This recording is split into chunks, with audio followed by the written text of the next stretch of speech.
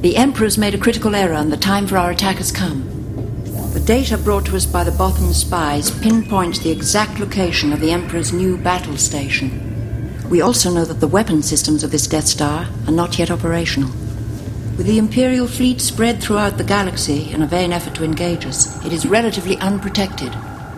But most important of all, we've learned that the Emperor himself is personally overseeing the final stages of the construction of this Death Star. Many Bothans died to bring us this information.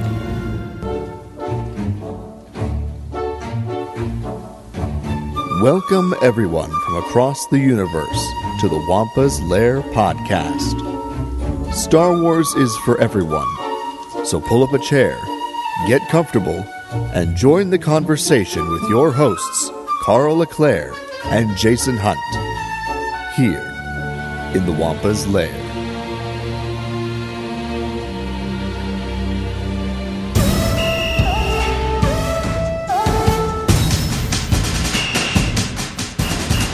Hello, everyone, and welcome back to another exciting episode of the Wampa's Lair podcast. This is episode number 436, Most Honorable Bothan.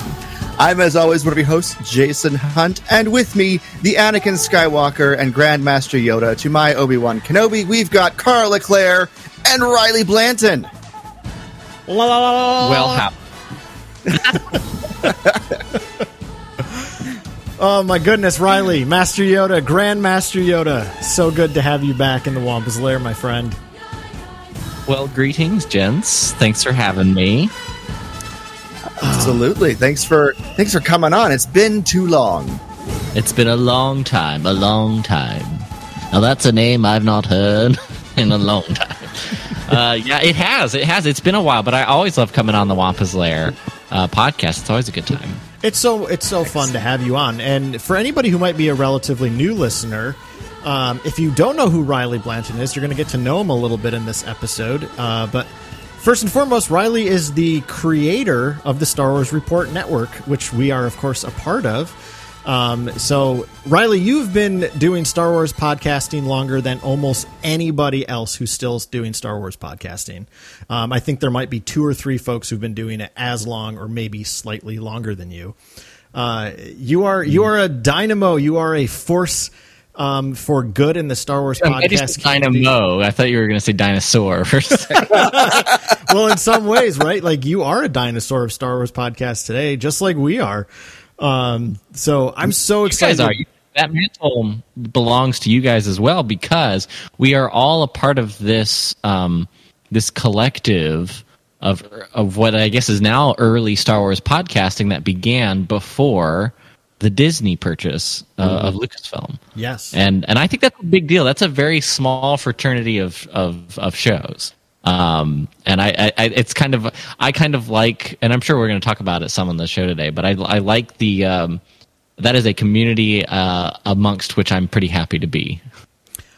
It's such a great there's so few of us left, if you will. Yeah. And you really pay. I'm not helping things, am I? No, not at all. You definitely are. I mean, I think it's great to have you here because as you start to wind down the Star Wars Report and step into a new path in life, which is just wild to think about.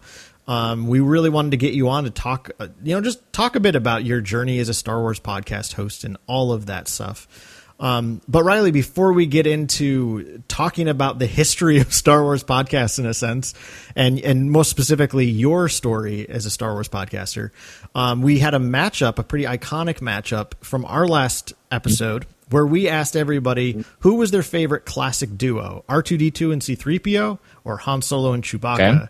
And Jason, the numbers came in pretty strong. What did they have to say? Can I guess? Riley, go ahead, please. Yes. I feel like I feel like the obvious answer is R2 and 3PO. Ooh, and that. But I feel like maybe people don't go the obvious way because Chewbacca and Han Solo I think are the soul of the original movie in a way that 3PO and R2 aren't. But that's a separate discussion. Well, I mean. I know how I went, and it's probably no surprise to either of you on this podcast. However, the Larians, our listeners that responded to our poll on Instagram and Twitter, came in pretty significantly. I thought this was going to be closer. It was not. But Han and Chewie came in with 54 votes, R2 and 3PO 24. So, hey, no way. There is. Yeah. Well, maybe I shouldn't have second guessed myself. I think I'm glad I'm sticking to my guns. That one makes sense to me. Yeah, I thought it would be closer, but I'm not surprised Han and Chewie won. Yeah, they're more Carl, exciting characters. Tell us why you vote. Tell us where you voted. Which Han and Chewie you voted for, Carl? Yeah, exactly. Well, that was kind of the point, right? Like, it was pretty obvious where Jason and I land with this. So, yeah. But yeah, interesting. Well, it's because in the structure of the original Star Wars, if you're talking about the classic duo, while the obvious answer to some might be R2 and 3PO, they're sort of they're the comedic relief characters, just like the old Japanese film, The Hidden Fortress, had like a similar sort of comedic relief duo that you kind of see the story through their eyes a little bit. But as far as like the soul of the story, like what connects us as viewers to the craziness that is Star Wars and that original film, that's Han and Chewie. Yeah. Yeah. No. So Carl obviously voted for Han and Chewie. I voted for R2 and 3PO. So, Riley, which is your favorite duo? Doesn't have to be. Yeah. Yeah, for me personally, it's got to be Han and Chewie, and it's because for that very reason, and the threat. And I think so. And R2 and 3PO are sort of the iconic duo because I think of a lot of merchandising, and they're sort of the characters I think that kids kind of connect to a little bit more. And so I think we visually think, when you think of dynamic duo Star Wars, go. I feel like if everyone had to do like an immediate response, it would be R2 and 3PO. But I just love how Chewie and Han are connected and not Force users, and they're just trying to like make ends meet and just journey through the galaxy together. It just makes sense to me. Fair enough. Which gives us a final tally of 56 for Han and Chewie and 25 for R2 and 3PO. So, thank you everyone so much who responded to our matchup. We really do appreciate it. Although I am slightly disappointed in you for not voting for R2 and 3PO. No, just kidding. But yeah, that was a really fun matchup, and it was one that when we set it up, everyone knew where Carl and I were going to stand. So that was not a surprise. Yeah. So yeah, thanks everyone, like Jason said, for participating. And at the end of the episode, Riley's got a fun poll for us for next episode. So I'm excited. Yeah, Riley's bringing some prequel love, and that's all I'll say. And I love it. We're always here for it. Amen, brother. Woo! So Riley, before we dive into the crux of the conversation here, it's been a long time since we've had a guest that hasn't been, like, my friend Greg has been on a bunch in the last couple of months, so I don't consider him a new guest anymore. No shade at Greg, I love him, but he's been regular enough that he's not new. It's Riley, I don't think you've been on the show in a good 3 to 5 years, easy. It's been a hot second. Yeah, it's been a minute. So it's an embarrassing amount of time, let's be honest. Yes. Yeah. And so for that purpose, one of the things I used to love doing when we'd have a new guest on is just I would ask them a couple quick Star Wars questions, just so we as new listeners can get a little sense of who, how do you love Star Wars? What are the things you love? So Riley, question number 1, what's your favorite Star Wars movie? Let's see. Favorite Star Wars movie has changed over the years. Ooh. But my favorite has kind of landed comfortably on Empire Strikes Back. Solid which choice. is a boring answer because that's a very classic traditional answer. However, for many, many years, my favorite was Revenge of the Sith. That's what I thought. Yeah. Clearly, like all throughout my teenage years, early Star Wars fandom, when I was first getting into it, Revenge of the Sith was my jam. And I think just as I've gotten older and I've appreciated for Empire more and more for all of the obvious reasons, But even then, so I think I've appreciated the original more and more. So I think if you asked me today and I were to rank the films top 3, because we won't do all of them, it'd probably be Empire. Close second would be the original, A New Hope, and then Revenge of the Sith would have to jump in at number 3 now. That's kind of where I land. I love it. That's great. And you, like, even more so than Jason, were very much a child of the prequels, right? Because those were the first ones you saw in theaters, right? True story. Not even in theaters, but the very first Star Wars movie I ever saw was the VHS edition of The Phantom Menace. Classic. Famously split in 2 parts because it had gotten late enough for my dad getting back to work. He was the one watching it with us. It was like a family affair. So when finally like we could gather, because there's certain films that are like family affairs because I'm the youngest of 6 kids. So like as each kid got old enough, quote unquote, to watch Star Wars, which is when my parents determined that we could appreciate the story, which I still to this day don't fully understand what that means. I think it meant that I think my parents knew Star Wars was special enough to where they wanted to sort of like identify the big pillars of the hero's journey. That if you could connect those parts of the story together, that's when you would fully appreciate the movie. So that's why I first watched Star Wars. But The Phantom Menace was actually the first one I saw, and we had to stop halfway through the movie. Which was the deal. Like going in, they said, we don't have time to watch the whole thing tonight. Okay, do you want to watch the first half or wait till tomorrow? And of course I said first half. So my dad paused it. Where? Quite literally right at Darth Maul, leaps off of the speeder bike and first clashes lightsabers with then he turns it off? Oh, no. Oh, Mr. Blanton. Oh, no. Horrible. It was a horrible thing to do to a child. Oh, I bet you were so revved up, though. Did you finish it the second day? Yes, we did. Okay. And I loved it. It was a spiritual experience, and it was because of the buildup. Like, so I'm of the generation where Star Wars was a thing. Like, I knew it was special. I knew it was this huge cultural phenomenon, not because of the marketing or the media or all of my friends were into it or anything, but because all of my older siblings loved it. It was something and my cousins, it's like all of the family, because I grew up moving all the time. I never lived anywhere more than about like 2 years in a row growing up. So like my immediate family was my circle, and because they thought it was cool, I knew it was cool. That's why I wanted to get into Star Wars. Oh, I love that. Thanks for sharing that, Riley. That's a true story. Yeah, it's great. Like, and that was my first question. So you ready for my next one? I'm ready. Who's your favorite Star Wars character? And feel free to do top Obi-Wan. 3. Oh, all right then. I made that easy. I don't know if I put as much thought to fill out the top 3. Although if I were to, I'll do this experiment. Obi-Wan.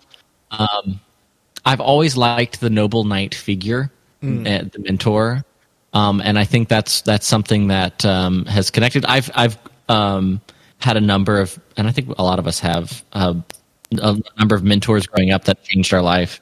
And I've always kind of seen Obi-Wan as the silent guardian who would always be true to his mission and never sacrifice what's right.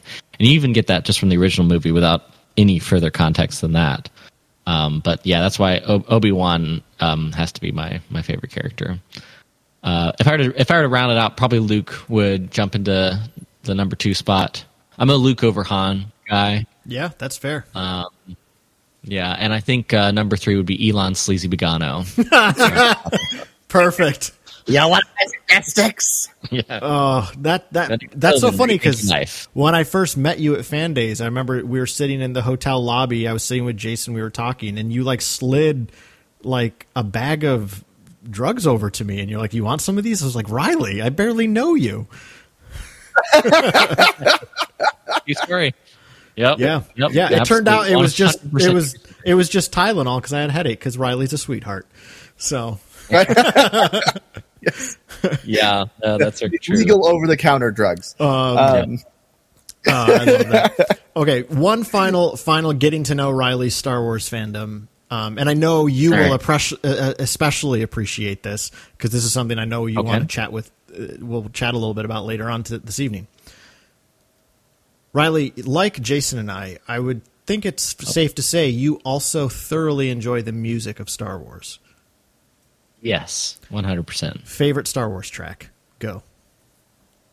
Oh, this is a tough one. I knew it because a lot of these are questions I've thought a lot about, like favorite character, favorite movie. I've had those conversations. I don't know that anyone's ever asked me that question, if I'm honest. It's the hardest question we ever ask anybody. Yeah. Can I kind of walk through this out loud because I need some help, guys. Yeah, this is a process. Let's walk it out. Let's walk it out. All right, so I'm going to nominate a few. So I think John Williams. I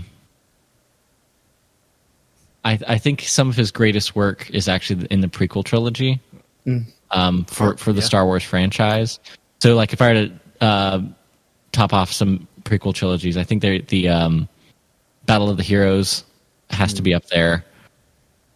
I think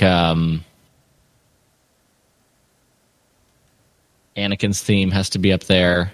And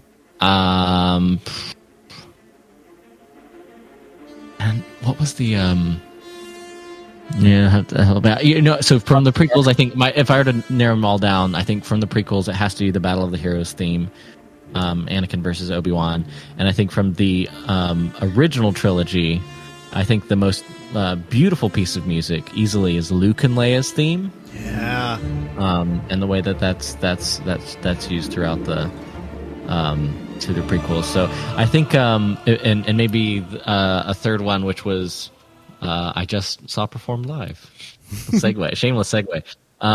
Is Yoda's theme. I think those are all three like great works of John Williams' opera, which is what he wrote. John Williams has been continuously writing an opera that has been expanding since 1976 when he started writing it.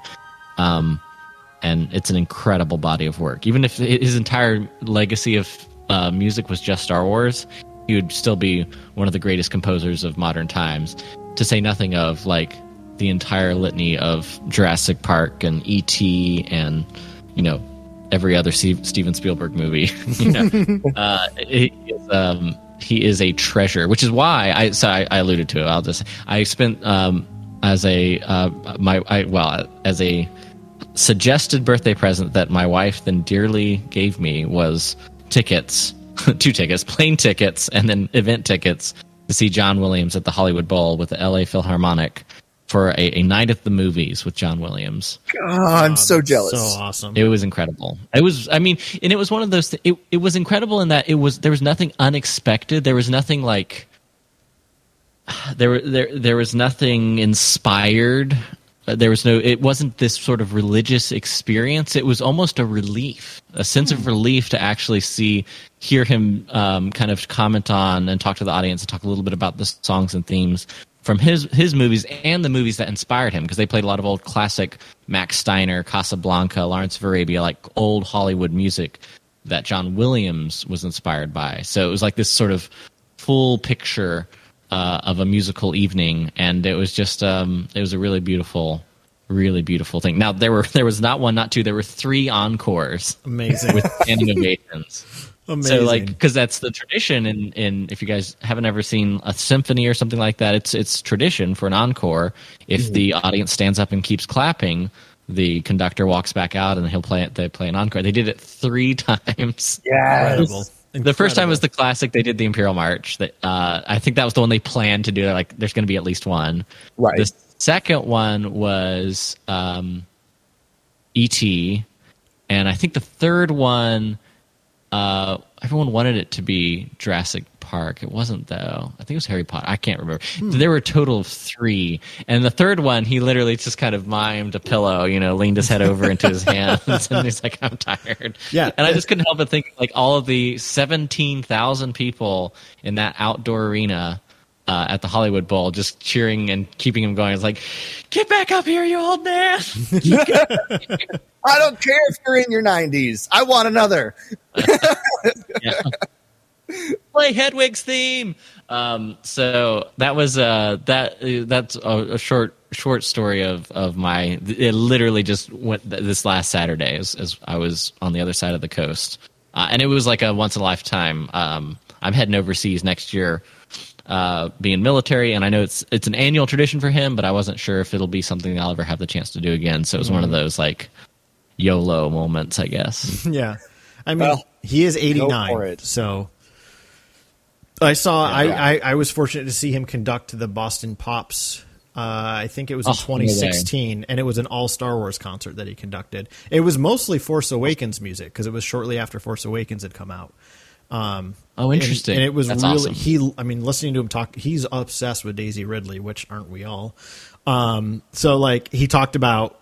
He had confirmed that night he was coming back to do the music for 8 because he just couldn't imagine anyone else writing music for Daisy. It was like he loves her so much. Those comments made the news rounds. Like some people picked that up and quoted it, and like it made a bunch of headlines because that hadn't been announced yet. Yeah, back when that happened. Right, exactly. Yeah, he's like, I'm just doing it. So, and he's, you're not going to tell John Williams, no, you can't tell anybody about this. He doesn't at care. this point of his career. So, yeah. But yeah, what an awesome experience you got to have then, Riley. Like it's so cool. Just to hear that music live, let alone knowing that it's conducted by the man who made it is awesome. Yeah. It was incredible. So, Riley, those were my big qualifier questions. Not qualifier questions. You're not qualifying for anything. Nice. Did I pass? Nice. Yes, you passed. I don't know what you passed. We're in the we are obviously of the opinion that no one can give wrong answers to subjective questions like this. We're not. You're not going to hear us being toxic, Riley, being like that's the wrong answer to a subjective question. Right. So, I did look up, by the way, the last time that we were on the show. On the Wampus Lair. Look at you multitasking. It was breaking down the Last Jedi trailer. Oh, okay. All right. So that's what? That was probably early 2017 or 2016. Yeah, thereabouts, yeah. Oof. Well, it's been a minute happened since then. Yes, just a bit. Yeah, a little bit has happened since then.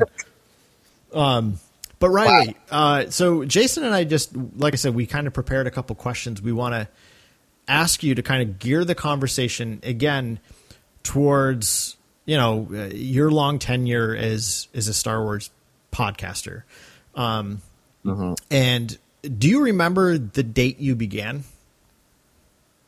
or the year? Even I don't know the exact date, but I do remember it was early summer. I want to say June 2011 was when we launched the Star Wars Report, which was an iteration on what I had kind of dabbled my feet in the previous year in 2010, which was the Bothan Report, where I was trying to be real clever with the name, and then very quickly realized that's not the best branding when people are searching for a Star Wars podcast. So I got a little bit. I renamed it at the time. Well, not just renamed it, rebranded it. But that's where this goes back to. So we are just over 10 years of the Star Wars Report, and about 11 and a half years of me behind the microphone talking Star Wars in some capacity. That's a long time. That's crazy. It is. Because you guys started not too long after me, though. Because it would have been... We put our first episode out late October of 2011. 2011. Yeah, because I remember we were only like a couple months into the Star Wars Report at that time. Yep. Yeah, we are a month and a half from our 10-year anniversary. That's awesome. So that's nuts. But Riley, what I'd love to know, and I feel like this is a great question. I feel like if you asked any Star Wars podcaster, but again, I think like you indicated earlier, right? The shows that kind of sprang up around the time we all did about 10 years ago, before the Disney acquisition. I feel like we'll have very different answers to this question. And again, I always want to be wary when you have conversations like this where you say, well, we did it all the way back then, right? I want to avoid being like, well, back in my day, right? Because that curmudgeon-y attitude is never helpful. But I think it's worth noting, though. young.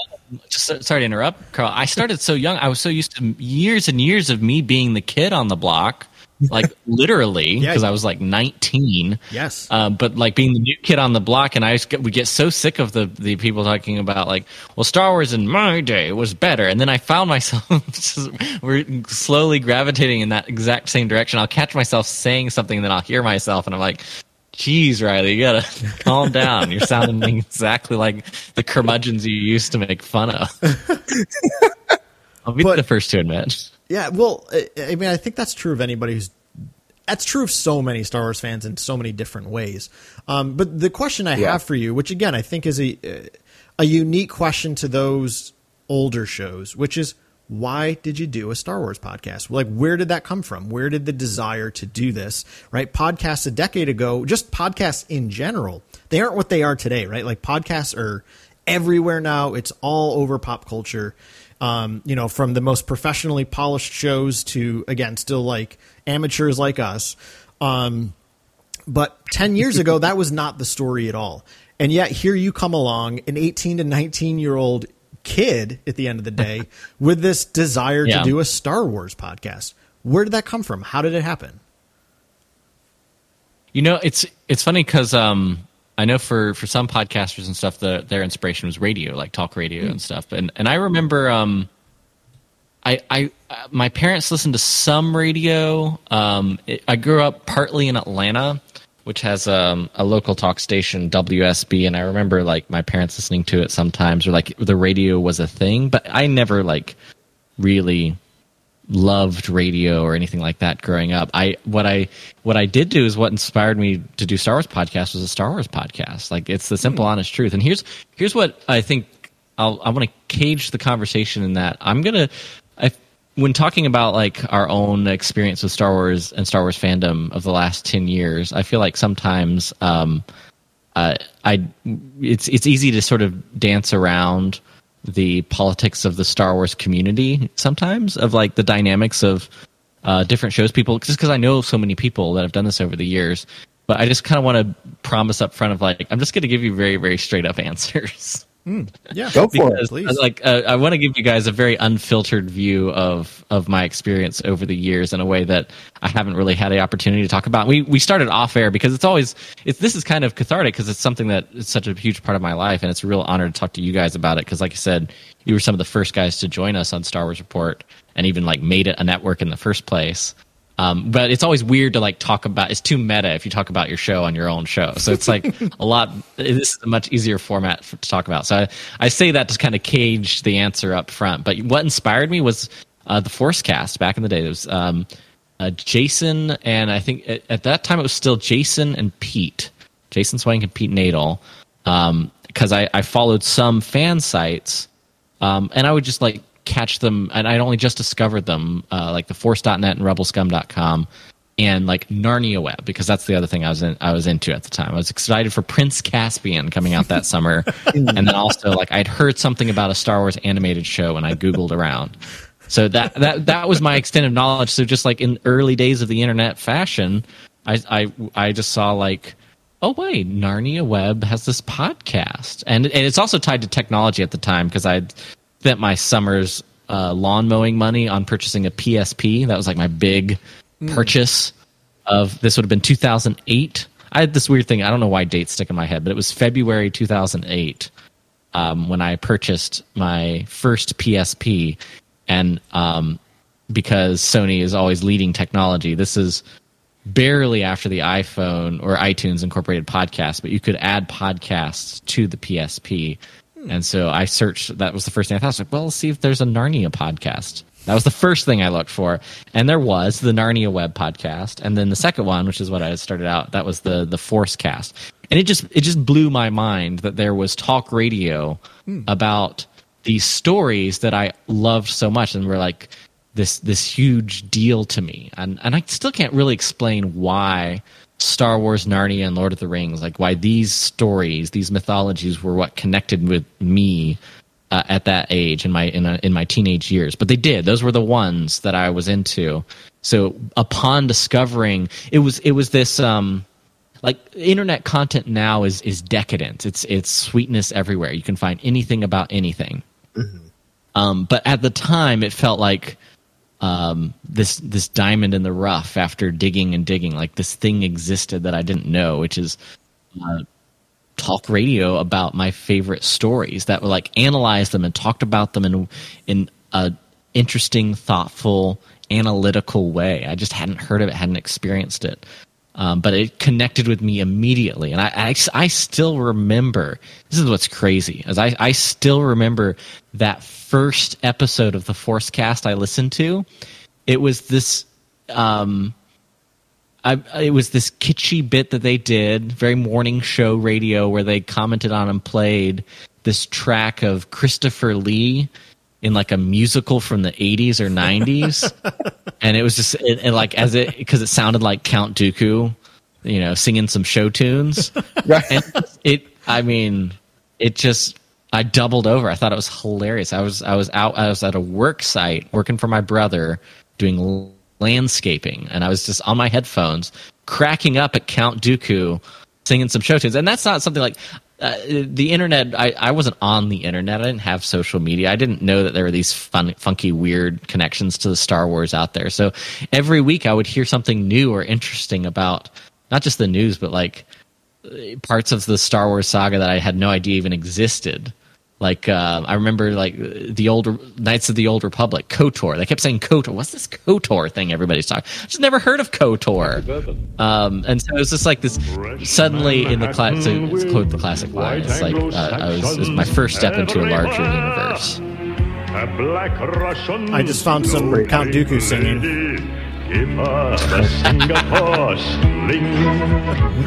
Anyway, sorry, Riley. I wanted to see if I could find it, and I could. Nicely done. Yeah, that's exactly the song too. Well done. Oh, perfect. He's got a nice voice. In fact, yeah, that should be the in credits song this week.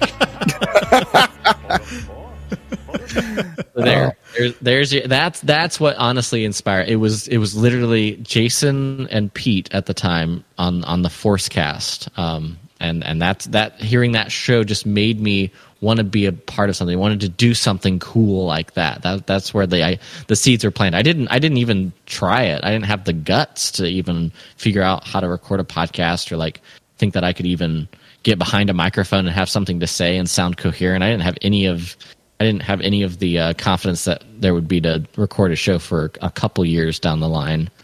But eventually I did. And I think it's fair to say you develop that voice for yourself relatively quickly. I think when you do something like this, if you have something to say, you find a way to say it. Yeah. And, similar for me, what ever gave me the idea of even thinking about doing a podcast was listening to, back in the day, the Starlight Pit, which was Chris Smith and Matt Cranky, and listening to that show. And it was back in, I think it was 2010, and I was driving back to upstate New York again, and I was like, I'm just so sick of listening to music in the car. I'm going to try one of these podcast things I've heard so much about. The podcast I've heard so much about.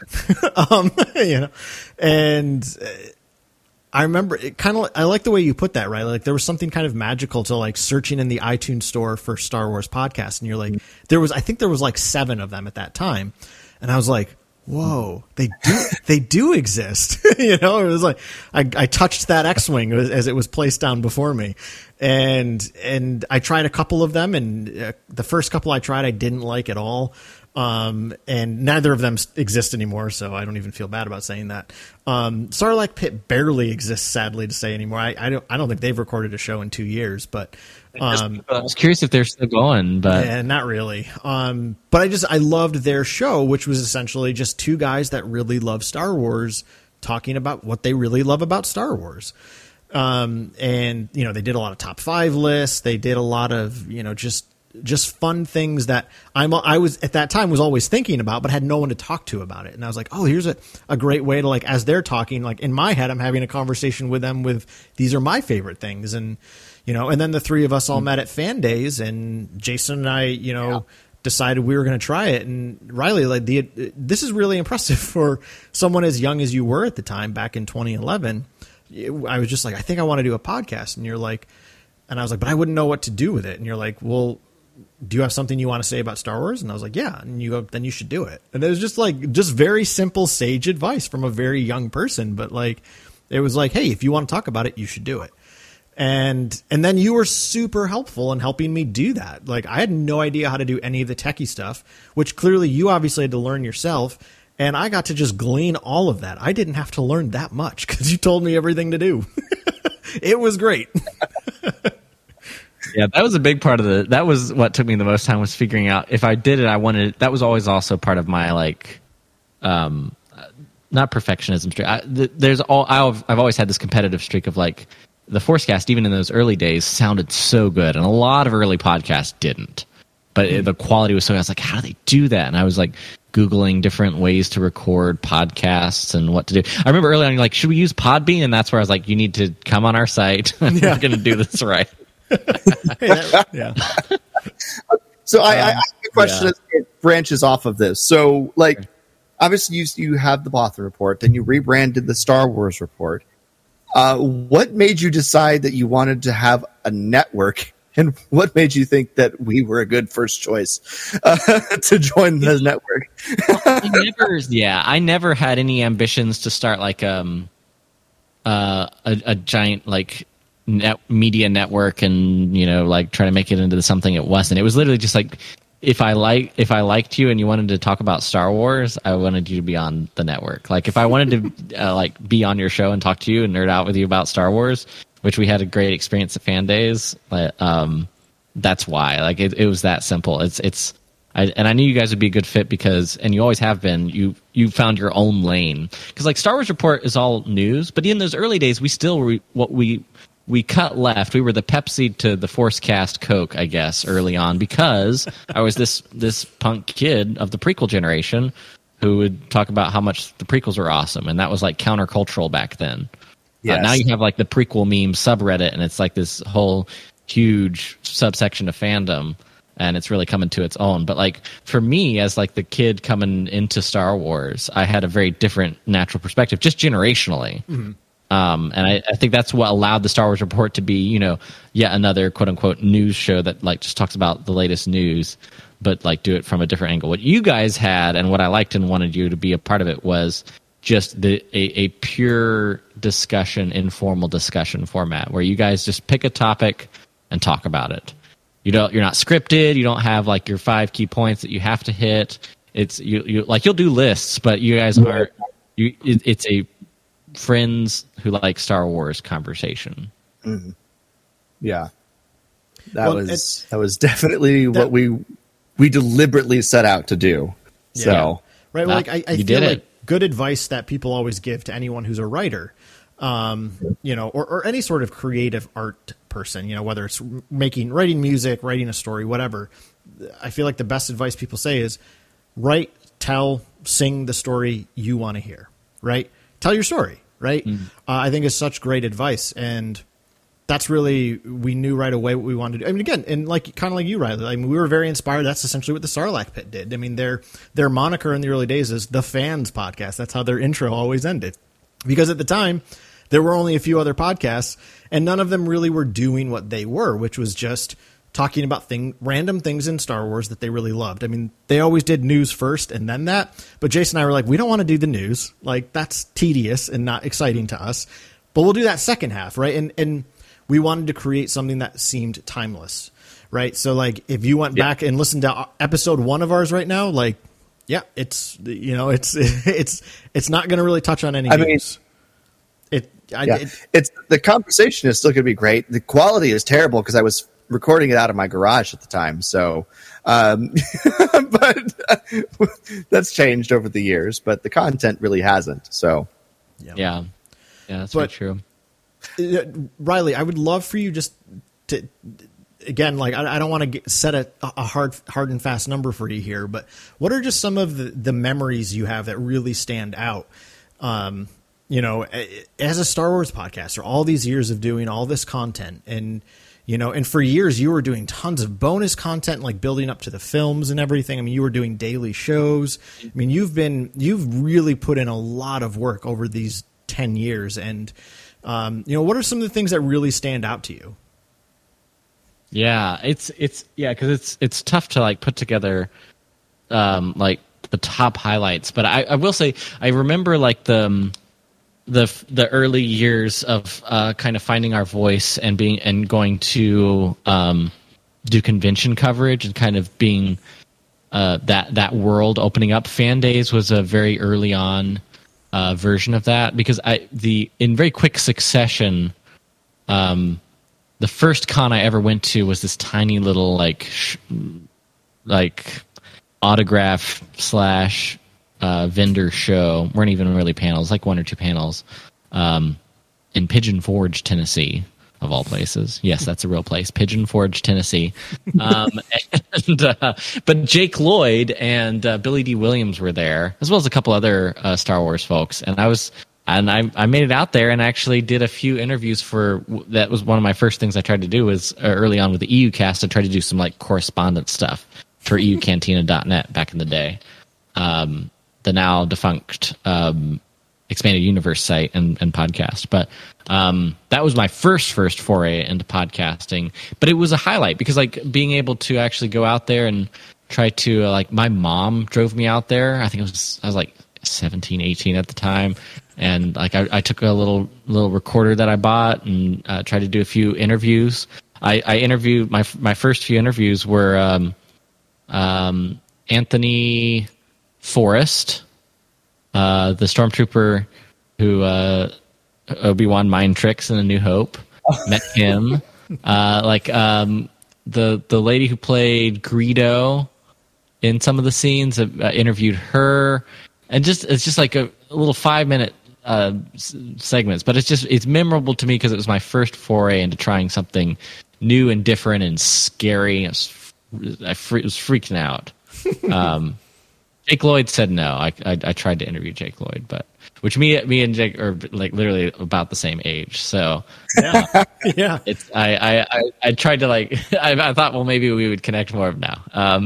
But I say all that to say, those early convention years, what became Fan Days, and actually that was the time where I actually met the Forcecast guys in person and met you guys. And then an early supporter who had heard our podcast and was like, oh, these kids are doing something kind of cool, was Steven Stanton, one of the voice actors on Clone Wars, who's still very active in fandom today. He voiced Tarkin and a bunch of characters from the Clone Wars and Rebels. But like he, I remember we interviewed him, and he and actually his manager helped us. Got us the like passes and even flights for me and Bethany to go out there and just like, hey, if you guys want to come record the podcast, and we want to support you guys doing these cool kids doing new things. And they were sort of like early patrons of me and Bethany trying to do this show. So those early days of conventions, that first Dragon Con was very similar. I remember us like just walking around the autograph hall. This was back when you could do this before it was all locked down. We'd just go around and interview random guests about Star Wars. We talked a lot of Battlestar Galactica cast. We were watching the new series at the time, and then they were all there, and we talked to them, some of them about Star Wars, which is hilarious now when I think about it. But those early convention days, I think, are kind of what I think of as that's the same time in my life, because I didn't go to college until a few years later, because at the time I was just figuring out what the hell I wanted to do with my life. Let's be honest. And I was working with my brother. I was doing the landscaping thing, doing some construction on the side. I was finishing up high school, and like I just had no clue. I was very, very Luke Skywalker, if you think about it. It's like, it's only one more season. Because I'm just not out on moisture evaporators. I'm just building decks, I'm just like, or clearing brush from land, So but that is a time in my life where I distinctly remember that what Star Wars became, and this is the best way I could describe it to people who are outside of Star Wars fandom. But what Star Wars became, and the convention era, and those first early friends when I met you guys, that's how I met Aaron Goins, one of my best friends. He's at my wedding as a groomsman. Like, I just still to this day can best describe those early days of Star Wars fandom as kind of how I think most people think of their early college years, like the friends that they make, the experiences they have, and the way that people fondly look back at their college memories or the fraternity that they were a part of. That I think a lot of people make that connect. For me, that was my community and that was the friendships that I built in those early days that last to this day. Yeah, it's funny how that works. Especially from that era of the conventions. So it was a specific time, even before. I mean, celebrations ramped up over the years, even before the Disney purchase. But like some of those early years, it was a very different level of convention. Yeah.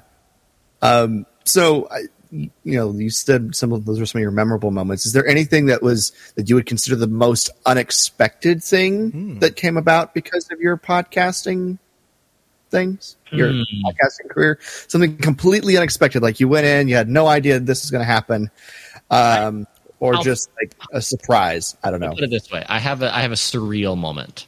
Okay, the most surreal, because I think that's probably the best way to get at what you're talking about, Jason.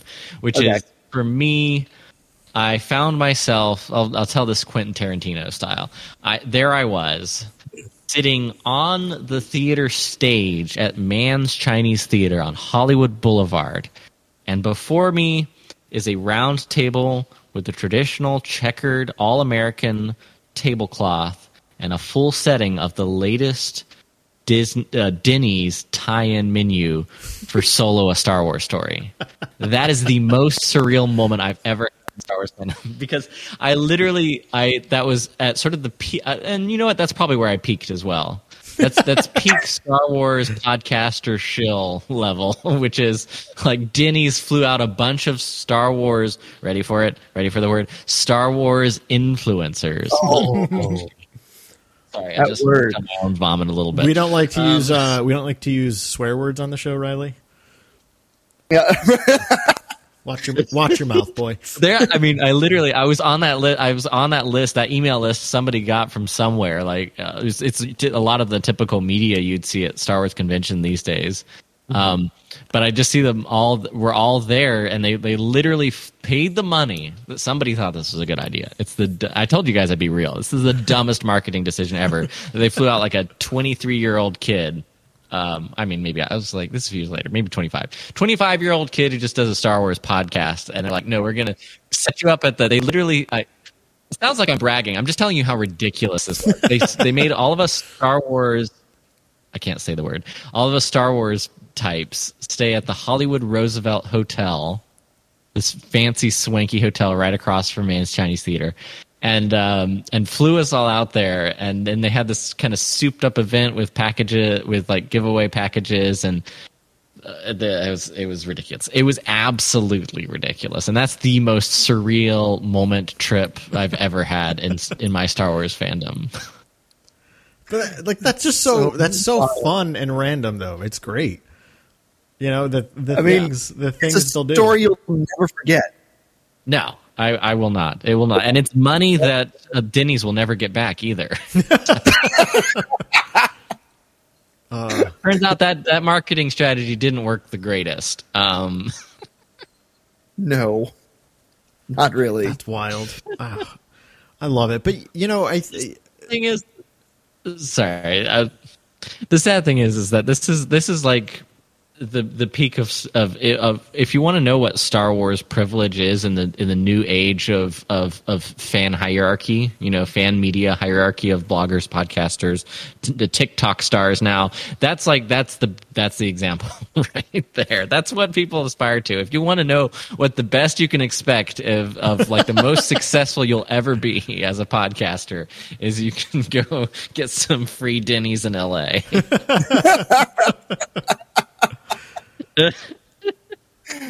Wow, that's a way to put it. But you did get to go to some advanced screenings of some of the movies, isn't that right?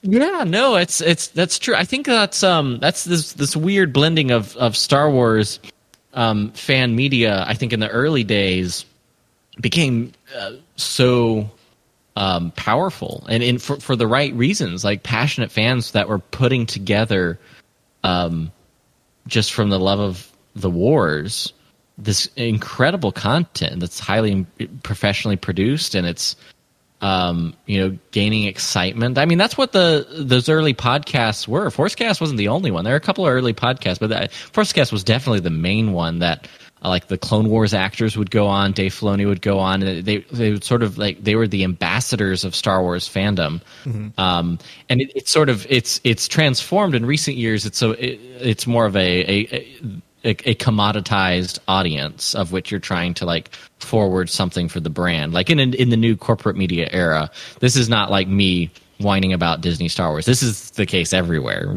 No matter what business you're in, like this is the way that you sell something these days. But there was a kind of purity of some of those early days of fandom, and I chronicle that experience myself, because you sort of have those as fan media became more of a thing.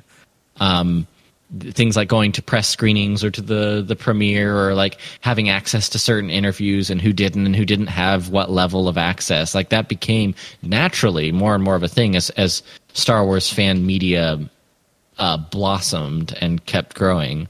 And as Star Wars fandom kept growing, it's this sort of weird byproduct of like Star Wars is an incredible story. It's an incredible mythology that has touched generation after generation, and there's a reason it connects. But it's interesting. I think a lot of people talk about how Star Wars or Disney has changed or become too top heavy or too corporate. I don't think that's Star Wars. I think that's just everything else. I think Star Wars now just exists in the era that we all now live in, when it comes to the age of the internet and internet media, I guess. Not to get too meta, but I don't know if you guys know what I'm saying. It's hard to like characterize exactly, but I definitely kind of got sort of a front row seat to it all. Yeah, it has definitely changed over the last decade plus. So, it went from just a handful of podcasts, less than 20 of us out there, to now you can't, trip and fall without hitting at least 5 of them. So, there's so many out there. Yeah. And because the just sheer volume of it has increased, they have to, I guess, prioritize who gets what, but, which moves that along into the whole corporate marketing world. Yeah. Well, so, just to kind of round out like the conversation here, Riley, and this is something we wanted to talk about, especially towards the end of this episode. And I'm going to bring it up now, and we can just talk about it for a little bit here. Is, to me, the biggest difference in the Star Wars podcasting community is that it used to be a very mutual community that shared a lot into a very competitive community. And that's been my biggest observation. And I don't like that. Like, I'm not a competitive person in most respects. I have my streaks. But Star Wars trivia, I mean, is definitely one of them. But most things in life I'm like kind of whatever about. But I think to me, that's been my observation of the biggest change in the 10 years. Like with anything in life, there's always a positive and a negative side to things.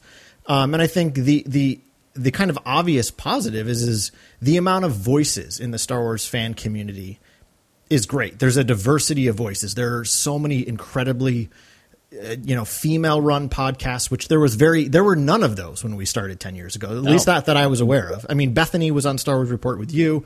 I mean, I'm sure there was occasional female guests, but Teresa Delgado has been around for a long time doing things. But for the most part, it was a boys club, right? And so the fact that that's no longer the case is wonderful. There are folks from every sort of demographic of the world doing a Star Wars podcast, which, I think that is a very obvious, great thing. But also I feel like it's made room for some just very egocentric folks. And there's a lot of them out there. And I think they see Star Wars podcasting as this weird competition. They see other creatives not as people to be inspired by, but as somehow a threat. And frankly, it's kind of pathetic. And I'm going to share this for the first time ever on air, and I just don't care. I got bullied last year by the first time ever in doing Star Wars podcasting. We've gotten some negative reviews. We've had some snarky comments over the years, for sure. But I got bullied by another Star Wars podcast for the first time ever. Riley, I had never been angrier in my life and had never thought about quitting before. Welcome to the club, sir. Sorry, I was just gonna say that's Carl. I think you're right. What you're touching on, I think, is a natural outpouring of kind of what I was alluding to. Maybe not the most articulately a moment ago, but I think that internet culture has sort of is. I think podcasting is its own sort of sub-case example of what's happened with internet culture, because I think we as humans are naturally competitive and follow sort of social hierarchies and bully people. Like, that's a human experience. It's just by the conversion to I think specifically to social media. I noticed more Star Wars podcasts where this was kind of a natural thing, but it was never something that was ubiquitous. But like what your experience, what you're describing, sort of became part and parcel of my experience of being a Star Wars podcaster with any kind of regular content and platform. Like I've gotten comments last week on the show negatively, even though I was like, well, it's a good thing because I announced we're ending it. You don't have to pile on.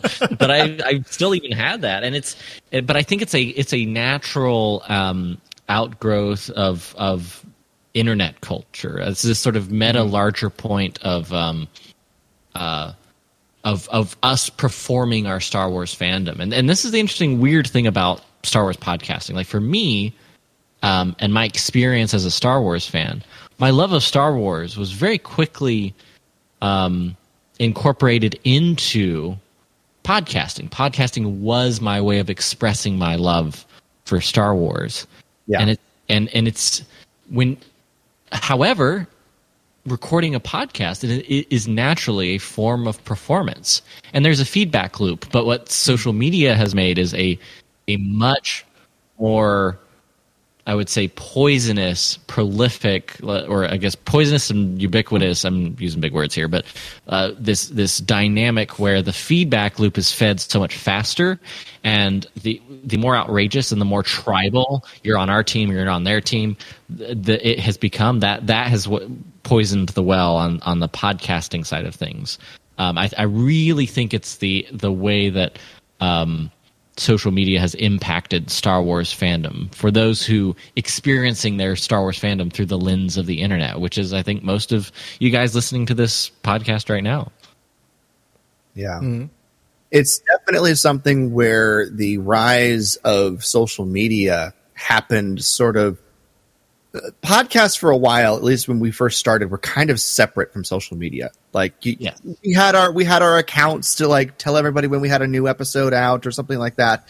But then, about 4 or 5 years ago, social media really started becoming an active part of podcasting, where you not only were you making your weekly or monthly or whatever, however often you recorded your podcast, your content, but you had to comment or respond or create things specifically for your social media between episodes.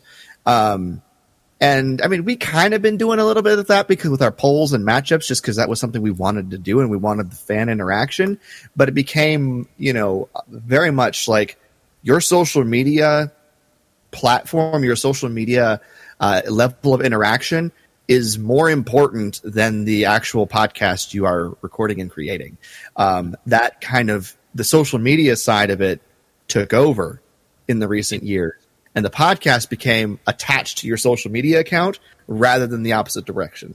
Where for podcasts like us and the Star Wars Report, the social media was attached to the podcast. Mm-hmm. Now it's almost like the podcast is attached to the Twitter account, which is not my favorite way of looking at this. So, and I'll drill down. Let's specifically say why. I think that's important, and I think it's an important conversation to have because I am someone who loves Star Wars so much that a big part of the reason I am sunsetting the Star Wars Report is my love of Star Wars. It's this weird sort of perverse, this desire to preserve something that I love.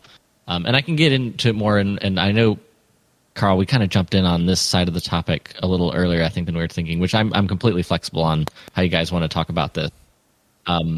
But I do want to talk about that specific why, Jason, and I think that specifically what social media does, and I pulled up this quote because I couldn't say it better. There's this comedian, artist, musician, Bo Burnham. He has a couple Netflix specials. He's about my age, and a lot of his comedy's about the experience that we've had, people our age and younger, growing up in the age of the internet. And he said, talking about kind of social media, he's like, the problem isn't social media. It's the market's answer to a generation that's demanded to perform. So the market said, perform everything all the time for no reason. It's a prison. It's horrific. It's the performer and audience melded together. What do we want to do more than lie in our bed at the end of each day and just watch our life as a satisfied audience member? I know little about anything, but what I do know is that if you can live your life without an audience, you should. And and that resonated with me so much, where I kind of identified not just with Star Wars, but with how social media had become this sort of attached, performative part of my life. Like an experience didn't feel like a full experience unless I was able to share it with those who followed me on social media. And of course this applies to Star Wars, but it applies across the board. It was this very aha moment for me where that's why you won't find me on social media. I'm a shameless advocate, by the way, of finding whatever your right balance is. But if your right balance is just getting rid of it, I don't think it's the worst decision you'll make. We'll put it that way. But I think for Star Wars, that's where I think I had to detach the performative parts of, which is harder for me because I think podcasting's creatively tied to my fandom.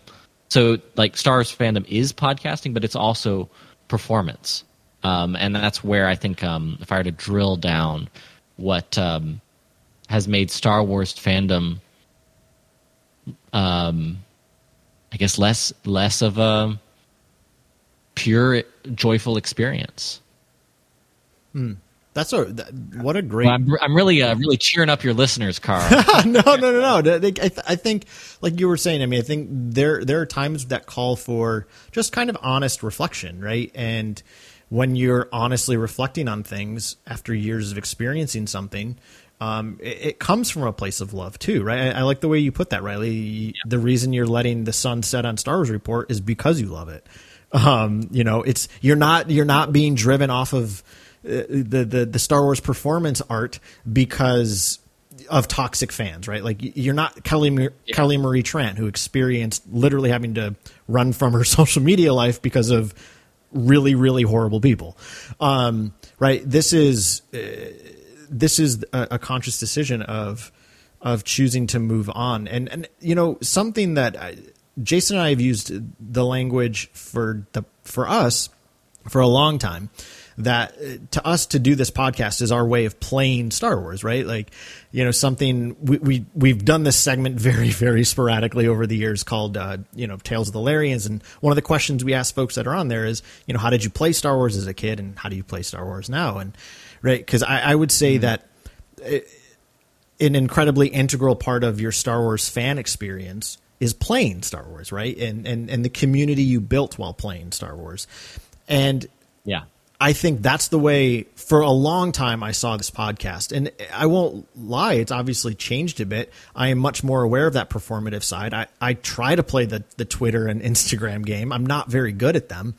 But I try to do it just as a way of showing that we're still out there and hoping to God that I occasionally have something insightful to put up, even in a little blurb on Twitter or in an Instagram photo, that people might be like, oh, that's an interesting take. I should check out their podcast, right? Because I think that's a great way of looking at it. Like you were saying, Jason, that It went from being, we used social media as a tool to promote the podcast, whereas now, I don't know that it's necessarily a complete inversion, but they're much more, it's all a performance in a very different way, to use kind of the language you found for us, Riley, right?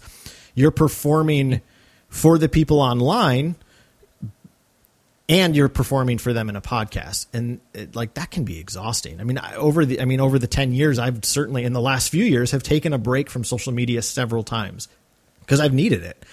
You know, and I try to be pretty minimal on there now. I've done a good job of muting and blocking the accounts that I need to. But yeah, it's just like, to me, like, social media isn't playing Star Wars for me. Playing Star Wars is having a great conversation with somebody else about, what we love about Star Wars, and kind of a perspective. Sorry, I totally cut you off. No, you're good. Sorry, I'll finish this. So, kind of to pull this even into the Star Wars story, thinking about how Episode 9, for a lot of people, just didn't work, right? It didn't work as the final chapter of the sequel trilogy, and it didn't work even more so as the final chapter of the Skywalker saga. And I'm not here to have that conversation, but I think that's just a true statement of fact, is for a lot of people, that movie fell flat in that regard. I'm not saying everybody. But I think part of the reason for that consensus was it was the same ending again as Episode 6, right? Well, they fought the big fight, they beat up the bad guys, and they won the day. It's like, it's the same thing. And I think there was a hunger for something new, a new way to end the conflict.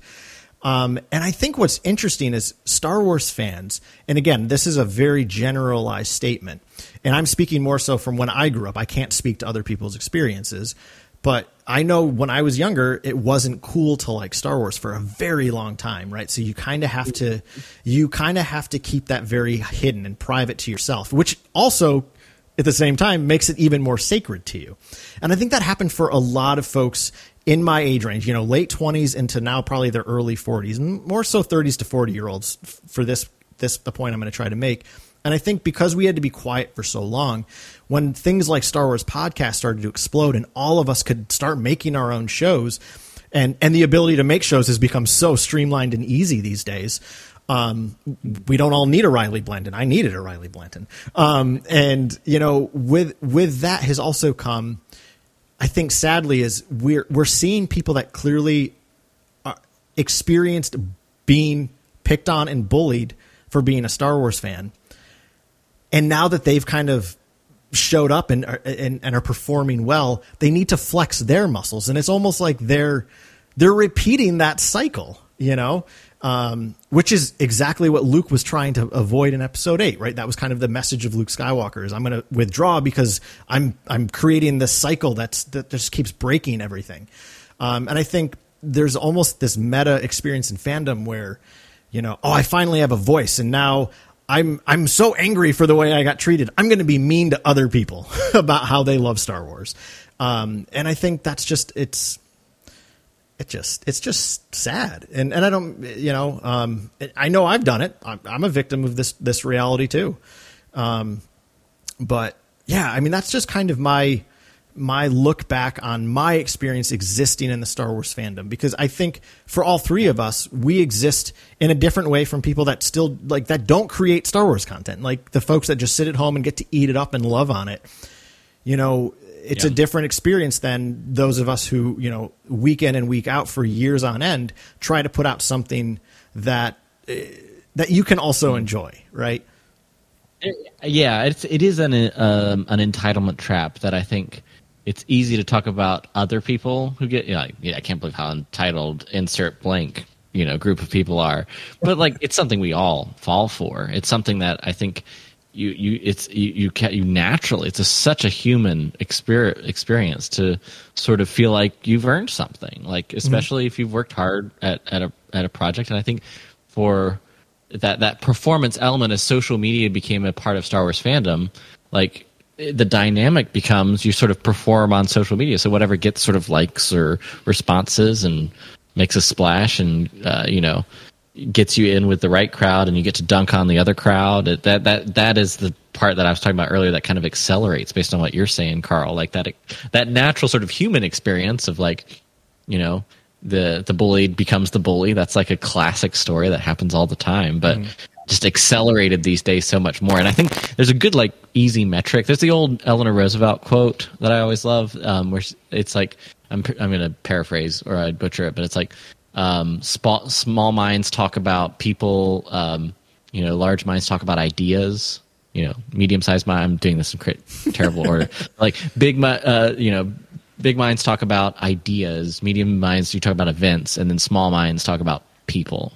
And that's where, like in Star Wars, like if you're talking about Star Wars, or if you're doing something creative as it relates to Star Wars, whether it's building a custom lightsaber, you know, building your first Stormtrooper armor, creating a podcast, talking about the films, like that's your good metric of like what trap have you fallen into the trap or not. Which I say that fully understanding that that's kind of, we're talking about how people talk about Star Wars. It's very meta, but yeah, I hope you guys know what I mean. Yeah. It's definitely an interesting world, and you know, one I'm still, you know, largely happy to be part of, because we have great listeners, and Carl and I get to come on here and talk every 2 weeks about fun stuff that we like to talk about in Star Wars. And there's some great content coming out that's a lot of fun to pick apart and discuss. So, you know, I'm still happy to be part of it, but there's the community side of it. Has definitely changed over the years, and at risk of becoming one of those old fogies, I miss the way it used to be.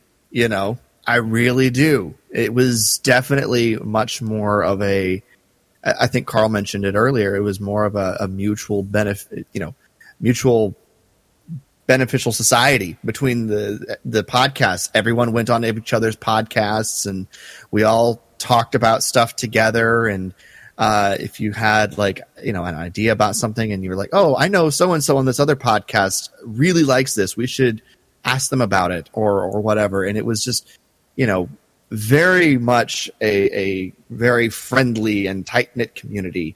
And I miss it, because those are the people that if I go to the convention, you know, whenever those decide to start back up again, those are the people I'll be looking for, you know. And I'm afraid that many of them will not be at the next convention because of, you know, one thing or another. So I'll be on the other side of the world, man. I'm going to miss it. God, That's you know, really unacceptable. That is unacceptable, Riley. I need you there. No, just you have to. I don't care.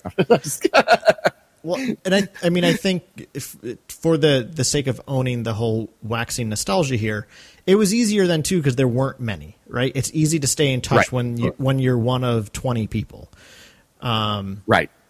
You know, but that changes over time. And you know, talking with, you know, Joe Hogan, you know, Joe and I are very good friends, and Joe's experience of the Star Wars art world has been very different in the last 10 years, right?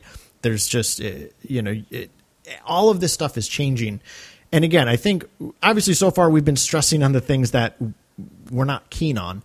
But again, I think there is things to also point out that are very good, right? I mean, yes, it sucks that I don't know every single Star Wars podcaster anymore. I mean, and when I say know them, like 10 years ago, I knew most of them well, like enough that we would, again, bounce around each other's shows. But now I couldn't even like tell you. I mean, I swear it seems like every week, like I'm getting followed by a new person with a podcast. It's just like, okay, like this is the next of hundreds of shows, right? And I think, and again, like that is, you know, when I own the fact of like there is that little bit of competitive edge in me, you know, that shows in our numbers, right? Our numbers aren't what they used to be a couple of years ago. And you know, there can be so many reasons. I mean, hey, people may have just gotten sick of listening to me, and I'm whatever. I hear that. But I think there's just the market is so saturated, right? Just to use language like that. I mean, and you know, it's the whole, you know, it's actually, you know, it's kind of interesting if I think about it in the model of, just thinking of like specialty shops. Let's take something we all love as Star Wars fans, Toys R Us. Toys R Us doesn't exist anymore. Why doesn't Toys R Us exist anymore? I'm sure there's lots of reasons, but I think the biggest reason is a thing called Amazon and Target and Walmart, right? I love Amazon, I love Target, and I don't really go to Walmart because there's none around me. But, does Amazon do some pretty shady stuff? You're damn right they do. And, but is it super convenient and cheap? Yeah. So, you think of how I live in Boston and obviously, right, it's a very liberal indie state. And, here people really push anti-corporation, which I get. Like, there's a lot of that in my own sentimentality. But if you think about Star Wars podcasting, it's funny because it's like, well, this is the opposite of that, right? In the early days, it was just the Forcecast and maybe one other show. It was, and I think that also bred a certain level of entitlement to some of these older guard as well, which isn't so great. And I'm sure I have a level of entitlement to me, but I think one of the big positives though is, I'm going to give a shout out just because I'm thinking of this specific episode they just put out, but the podcast What the Force, Marie Claire over there is such a brilliant mind about mythology and symbol, and she's done a lot of studies on it. She's incredibly brilliant, and she knows a lot of people that know that stuff, so she brings them onto the show to give this voice to the Star Wars experience I never knew about, but I've always been curious about, right? So that's really great. So this expanding community is also giving you all sorts of different avenues. Like Riley, like we were talking about earlier, like in the early days of podcasts, you just looked, is there a Star Wars podcast? And it's like, oh, wow, look at it. There's like 10 of them. This is so cool. But now it's like, is there a Star Wars podcast about the Jedi, about the novels, about the Legends novels, about symbology and mythology in Star Wars? This, that, or the other thing. I mean, there are so many different niche podcasts. So again, like, I think that's something that's really quite wonderful. Yeah. I will stumble across new sub facets of Star Wars fandom that still blow my mind. Literally, just most recently, I've gotten kind of fully back into my Lego Star Wars fandom, and like nice. Lego Star Wars is its own like very well developed community, particularly on YouTube. But I've been like watching the YouTube reviews. I did like the biggest happy birthday to me purchase I've ever made, which is categorically irresponsible, was the Ultimate Collector Series Millennium Falcon Lego edition. And how big is that thing? It's ridiculous. It's the largest Lego set ever made. It's like 7,500 pieces. It's like 3 feet wide. It's ridiculous. I love it. It is my white whale of Star, and I'm not even a huge Star Wars collector, but that's been something that I've ever since it came out like 6 years ago that I've been after. But I finally kind of like I've sort of had this recent, and maybe this lifts the conversation a little bit. Hopefully, I've had this kind of recent, pilgrimage of sorts of like trying to carve out and find different types of creative outlets for my Star Wars fandom, and like a big part of that has been getting back into the music and getting more back into playing guitar and piano, which I've done for many years. But like, and then the other part is honestly like the Lego side of things. I've been having a blast just sort of getting into Star Wars Lego and some of the community and the reviews of the various sets and like keeping up with which set's coming out when. Like I've never been that guy, but like I know the sort of 2021 and 2022 release calendar of the upcoming Lego Star Wars sets and which ones I'm like, oh yeah, that's pretty good. And then like I'm getting strong opinions like, oh, this series is crap, man. I can't believe they're still doing those like the helmet model sets. It's ridiculous. And I'm like, who is this person? But I've just become that guy when it comes to like this weirdly nerdy part of my Star Wars fandom. Riley, just be careful in that subset because that's an expensive part of the hobby. It's very expensive. Yeah. There was. Listen, it was. I'll put it this way: it took some time. It was budgeted for, but conversations were had. I'm a married man, so there were conversations. to make sure the timing and the budget was agreed upon, because that's not exactly something. Just pro tip for anybody looking to be in a relationship: don't drop a giant Lego purchase on your significant other without telling them. It's enough money to wear. You're like, you spent this on what?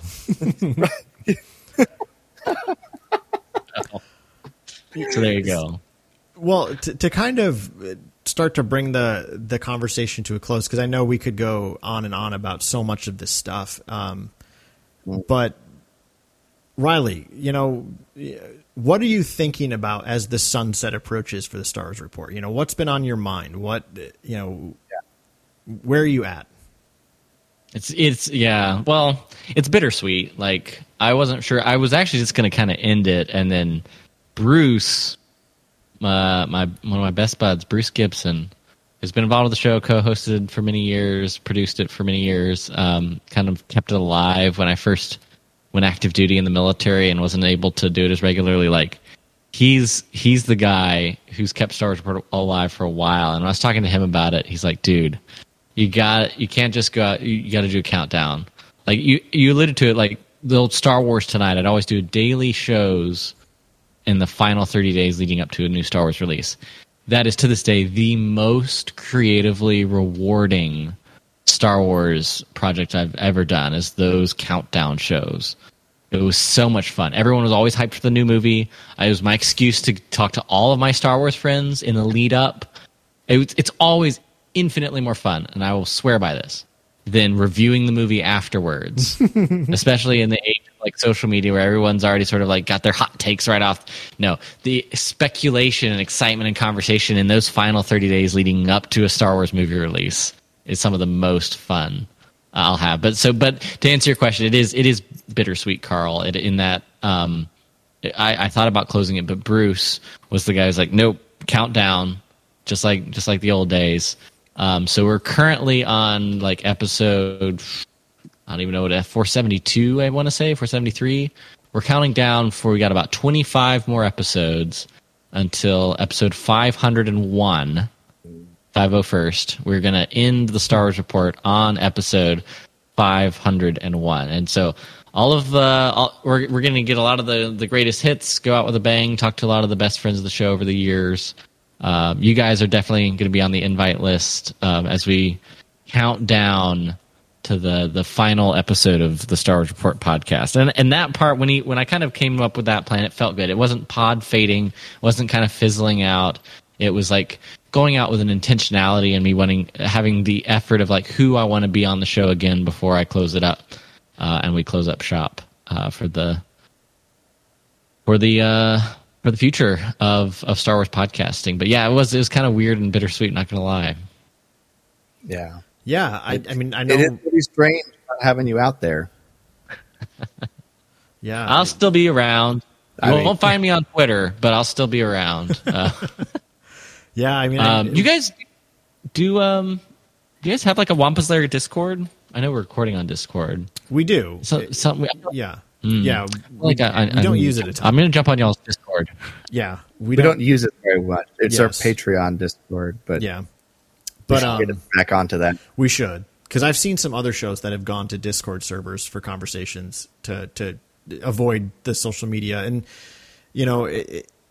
it's nice that like in those earlier days when you had the smaller numbers and you had less choices of what to listen to, but we had a lot of people, everybody that interacted with us on social media interacted because they listened to the show, right? We shared something in an episode. They're like, oh yeah, like it made me think of this, right? So the conversations were always around that.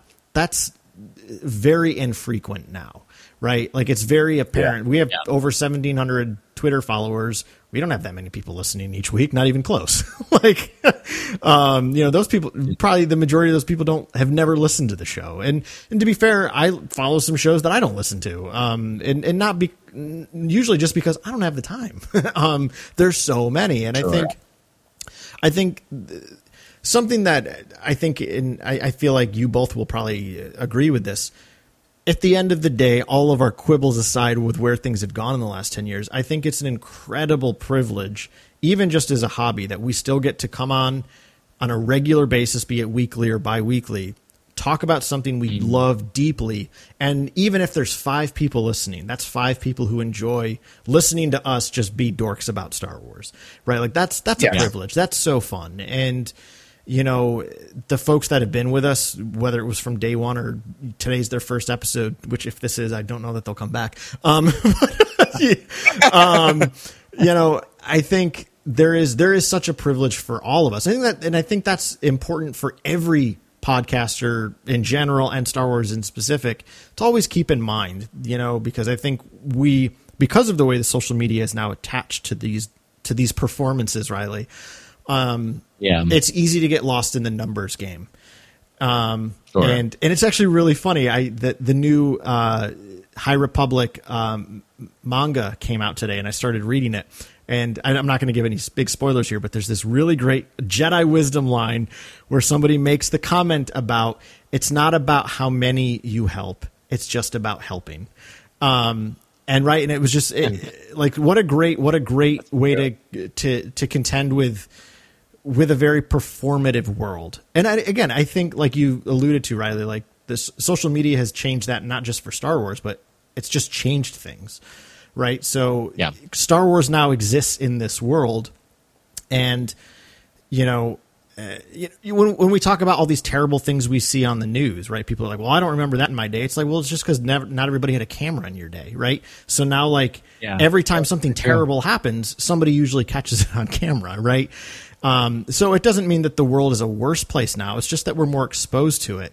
And I think the question you have to ask yourself is do I want to be part of that problem or not?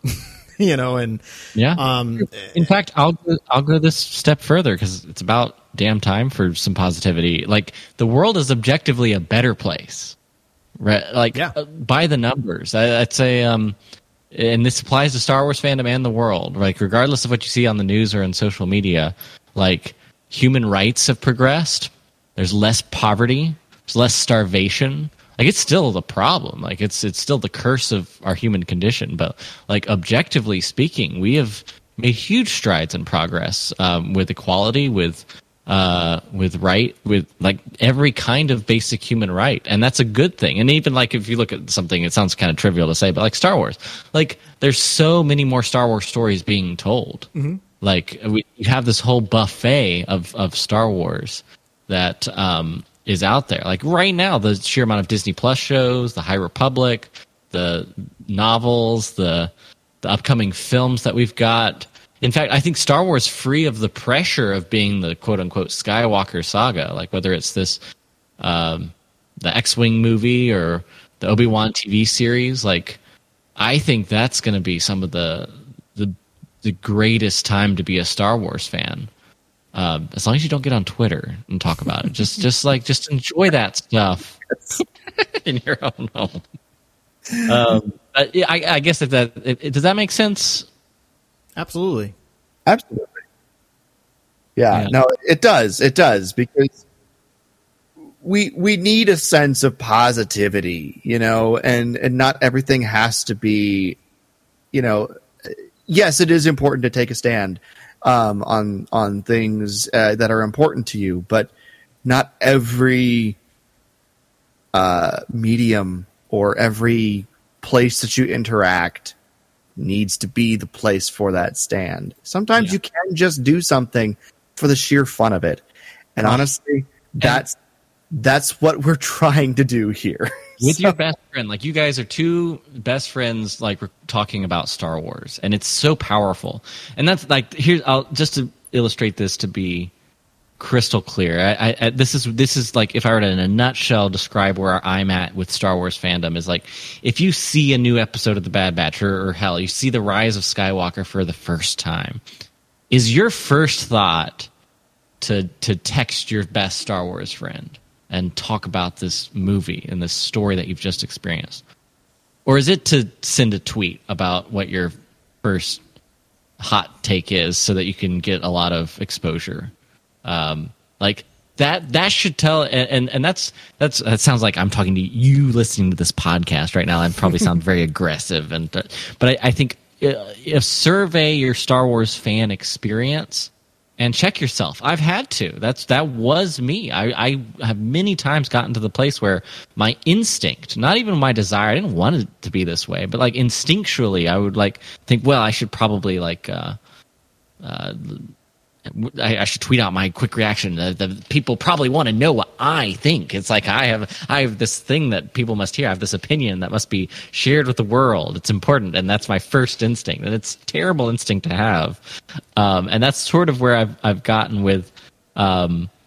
Even I bought this crazy giant Lego set, and instinctually I'm still in the place of like, well, I gotta share like updates on Instagram as I build it, and then I was like, oh wait, there's a reason I'm not on Instagram anymore. And it's been this weirdly freeing experience as I've just like after work each day I come home and it's like this kind of cathartic hours that I'll spend just kind of building my little Lego set. I even like it forces me like, oh, I guess I could text a picture to Aaron and he'd probably be into it.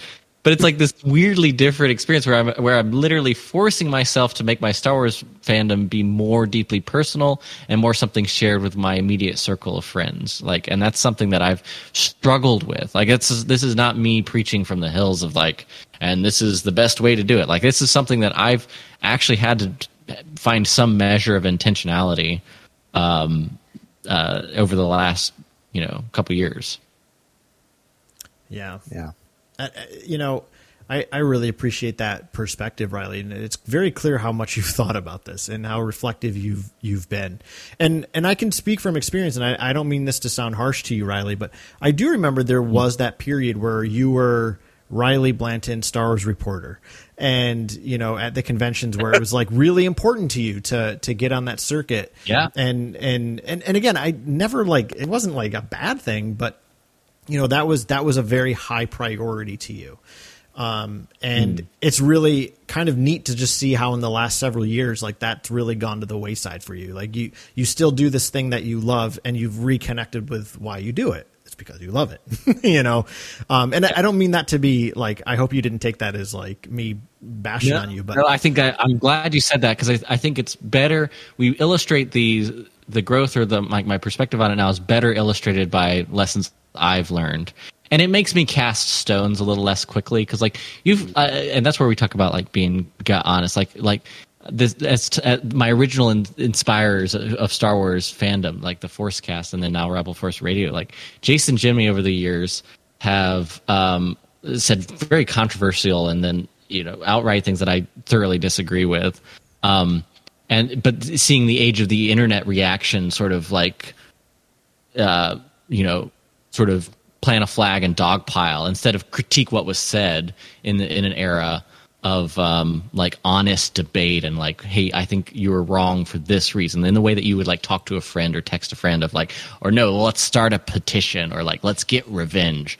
And I think that you can't actually like whether it's you want to call out behavior or improve a community or something like that, that the only way to make that progress is actually talking about the actual behavior or the actual issue at hand or the actual story itself or the debate that you're actually willing to have. And I think that's really important. It's something I've thought more and more about because there were times where like comments would be said on any podcast, or I'd hear a podcast or see a tweet or something like, oh, that's so backwards, or that's so sexist, or I really disagree with that. I'm so much better than that, right? Oh my god! And I was that guy. I was like the guy of like, well, it's a good thing that I in my online influencer platform have maintained purity and haven't said the wrong things or thought the wrong things, because I think it's more important to like talk about and admit where you've gone wrong. And that's, so I think it's better for, I'm glad you kind of identified that, Carl, because it's better for me to explicitly admit that was a defining part of my Star Wars podcasting experience for a lot of years there, of like, it didn't eclipse it. I don't think I fell into the full arrogance trap, but I definitely got into that point where the Star Wars podcaster Riley identity eclipsed the just like Star Wars fan Riley for many years there, and it's a trap that I think any of us can fall into. Hopefully, I'm kind of talking around things a little bit. Hopefully, that kind of illustrates where I'm at these days. No, I think that's it made me think of another great little wisdom thing in this manga. Trust me, you guys should all check out Edge of Balance, or dang it. I already forgot the title. Edge of something. Edge of the Sword. I don't remember. Damn it. Edge of Tomorrow. What? Edge of Tomorrow. No, that's a different movie. Yeah. But anyway, it is Edge of Balance. Edge of Balance. Edge of Balance, yeah. There's a great line in there, though, about how when you lose the ability to be self-reflective, that's when arrogance creeps in. Right? When you think you always know best and you can no longer reflect upon yourself, that's when arrogance starts to creep in. And I think, and I mean, I'll own this for myself and say that I think some of those early guard folks have lost that ability. I'll just be very blunt and say that. I think that time in the limelight bred this level of entitlement that how dare you ever call us into question, and the inability to have an honest self-reflection on, wow, people are really saying some stuff here. Maybe I should think about this. And yes, sometimes things get blown way out of proportion, but there was a complete lack of self-reflection as a result. And I think that's also a problem. When people call you out for something that's clearly problematic and you just have to buckle down and dig your feet into the heel, you got to dig your heels in. That's not a good way to go with things, And I think that, again, that's not unique to Star Wars. I think that's a very real part of our culture, sadly, right now. That there is people are just so unwilling to reflect on the things that might make them, a little less than they could be.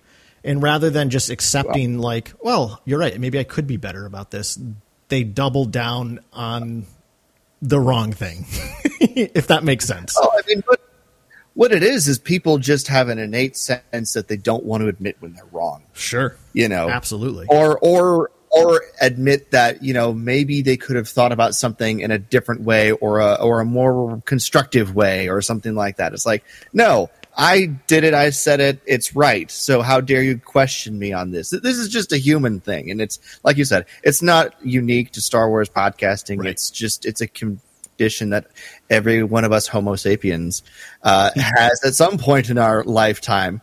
So it's just, and the ability to be able to recognize that and say, yeah, maybe I did mess up there or whatever is a humbling thing, but it's also something that makes you more impressive, I think, and makes you more honest and engaging, rather than trying to strive to be the paragon of perfection and purity, whatever that happens to be and wherever you're at, saying, yeah, no, I messed up and here's how I should do better, makes you, I think, a bigger person and a more accessible person than the other side of that. So, well said. Well said.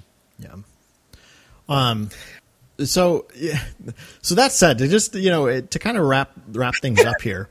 Again, obviously, this is something that we all have thought a lot about, and thought a lot about. There's a lot to be said here, and I honestly would be really interested to hear what other folks in the podcasting world are thinking about these things. Again, I would say the consensus I still seem to get, though, is most folks out there are really just trying to spread their love of Star Wars. More often than not, the toxicity just comes from the random troll sitting on their couch who doesn't bring anything to this community, right? They don't, the first thing they have to do when somebody posts anything is just be like, hey, remember how Last Jedi sucked? Or, hey, remember how Rise of Skywalker sucked? And it's just like, this has nothing to do with any of that. It's right. That was kind of the impetus for why Greg and I had that conversation last week about Luke Skywalker. As soon as they started posting those promos for the gallery episode, people are like, see, now that's my Luke Skywalker, F the other one. And it's just like, whoa. Let's grow up a little bit. Let's just say you're really excited that you got this and talk about that rather than now you have to Carl, be nuance is hard. Yeah. Nuance is really hard, Carl. Yes. And so, right. I think it's important to own that for the podcasting community. I would say the majority of folks, and again, I don't know everybody, but the majority of interactions I've had is people just really love Star Wars and they want to help you love Star Wars more. I think there are some people out there where the ego's just gotten too big and they get in their own way. But I think at the end of the day, everyone really just wants to spread their love of Star Wars. So I think the majority of podcasters have that in their heart, right? That's what. Yeah. Why else would you devote time to doing something like this, if not for love? I mean.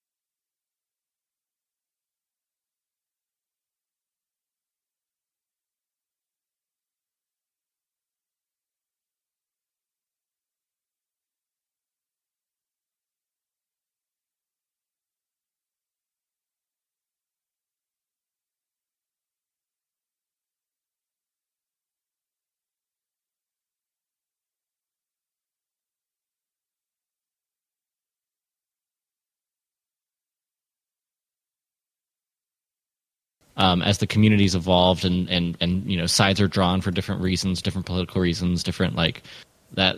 As the community's evolved, to your point, Carl, I think anyone who's been in this game for as long as we have and longer, even some of the shows we've been talking about, like has that love of Star Wars, regardless of how bad it seems to have gotten sometimes with online rhetoric. And how tribal online fandom seems, it is important to recognize that in the grand scheme of things, it's still a minority of Star Wars fandom. A minority of Star Wars fandom is active on Twitter. A minority of Star Wars fans are podcasters. It's important to remember that sometimes. That's a great point, Riley. It's a great point. Yeah.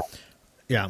And I would say the majority of Star Wars podcasters are podcasting about it because they love it, Yeah. And that doesn't mean they don't critique it, because, we've critiqued things over the years, and I think critique is important to something you love, right? Yeah. But there's a big difference between critiquing and hating, just for the sake of hating. And I'm not aware of any podcasters that do that. I mean, maybe there are some, but I've never seen anybody be like, hey, listen to like the Forces with Joe Smith podcast over here. He just said Star Wars is the dumbest thing ever. And it's like, well, that's not a Star Wars podcast then, I think this is such in and of itself, a nuanced conversation. There's so many layers. I'm sure I've contradicted myself tonight talking about some of this, I've made the point that there are a lot of Star Wars podcasters who are competitive, but there's also a lot of Star Wars podcasters that have love in their heart. And I think there's also just the reality of that we can all be both and, right? I can love Star Wars so hard, but also, and clearly the fact that I'm even aware of this is because it's chipped away at my own ego. I've noticed that there's a competitive side to Star Wars because my ego's been hurt by that, right? So as a result, it's like, oh, well, there's some mean podcasters out there. And it's like, yeah, but they also still love it. Like, and right, we're always a little bit of a both and. Like, we exist in the both and, it's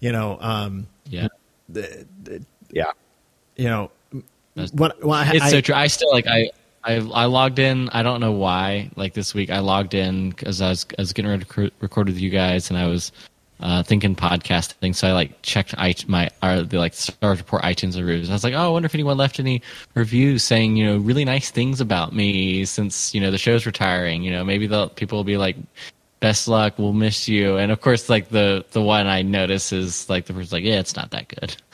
and then I felt immediately soul crushed. And I was like, how does this still happen to me? I've been doing this you'd think I'd be impervious to it, but I'm not at all.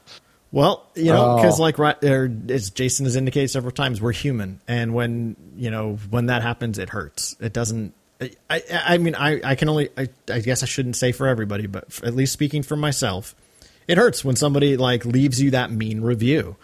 And it is what it is. I think there are so many Star Wars podcasts today. I don't even have to worry about mean reviews because people will just stop listening. I think they just move on. So it's pretty simple now. It's like, I don't like what he's saying. Turn it off. Now go find another one. There's 100 of them. So, and that's that updated in the last 24 hours. So, right. Yeah. So, to just kind of bring it back home, it's, I think for all of us who've been doing this a long time, there is such a sense of, again, privileged that people have wanted to listen for this long, because let's be real. If literally no one listened, we'd probably stop, and yeah, Jason and I have had this conversation several times over the years about when we first started this, all those years ago, we never anticipated an end date, but we never anticipated going this long. And, I know for me, I think it's just, I just really commend you, Riley, on the decision to let the sun set on this thing you've loved for so long.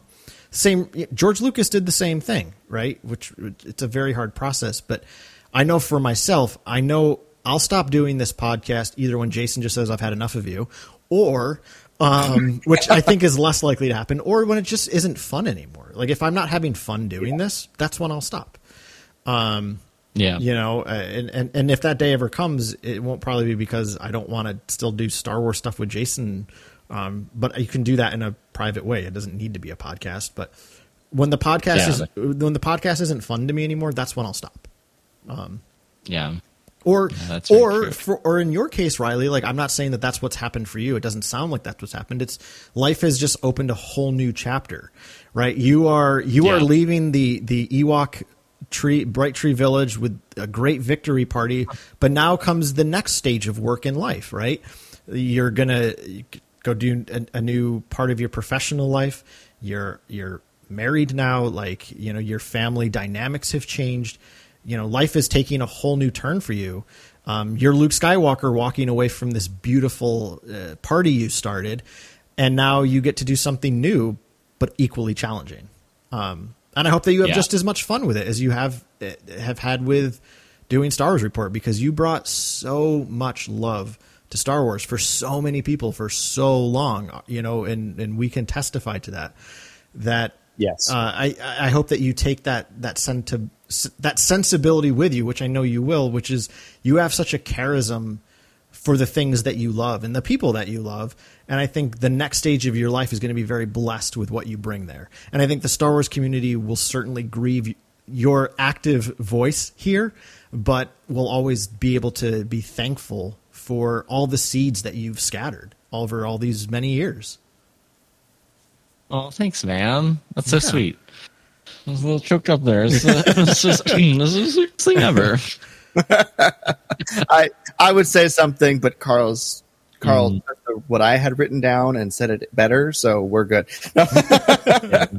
Well, join the party because I'm the king of making these things last forever. So we've got 26 episodes left. So join the party. I look forward to having you guys on the show where we will not, I promise, we'll actually talk more actual Star Wars things. No, I got to get you guys on to talk Book of Boba Fett, I feel like, when it comes out. Yeah. I think that's got to be a thing. Be there for that, hardcore. I really appreciated this opportunity to just together, the three of us have been at this. Well, the three of us have been at it since our day one, Riley. You were the one who helped make Star Wars. You helped make the Wampa's Lair even happen. So this was a great opportunity as we approach our 10th year to kind of sit back and reflect on what this experience has been like for us. And I hope if you're still with us almost 2 hours later as we've started, I hope that this has been at least slightly insightful to you, even just to, and obviously these are our perspectives. We are three specific type of people. We are all in our, Riley, are you even 30 yet? I just turned 30. Okay. So I'm officially getting old now. Yeah, we are three dudes. Officially, I can't be like the kid of my friend group anymore. Hopefully. I've finally outgrown it. No, your friend group is just getting older. You're always going to be the kid, Riley. Sorry. That's true. Yeah. But right, this has just been our reflections on what that's like, and I'm sure other people will have different takes on this. But I really loved what you kind of said towards the start of the episode tonight, Riley, which is, the breed of Star Wars podcasters pre-Disney. It's just a specific breed. There's something special about that, because at that point, Star Wars didn't have a big, bright future the way it does now. And not to say that it was something like, oh, Star Wars is dead. You knew it was never going to really go away. And especially for folks like us, it's never going to go away. Even if we were told tomorrow there's never going to be a new Star Wars thing. Okay, there's so much to love. And I remember in those early days when I was first doing online dating here in Boston, and I just started the Wampa's Lair and tried to use that as a weird flex, bro. And people would be like, how's there that much stuff to talk about Star Wars? And then when the Disney era started, they're like, oh, well, I guess there's new stuff now. I'm like, we don't need the new stuff. That's so true.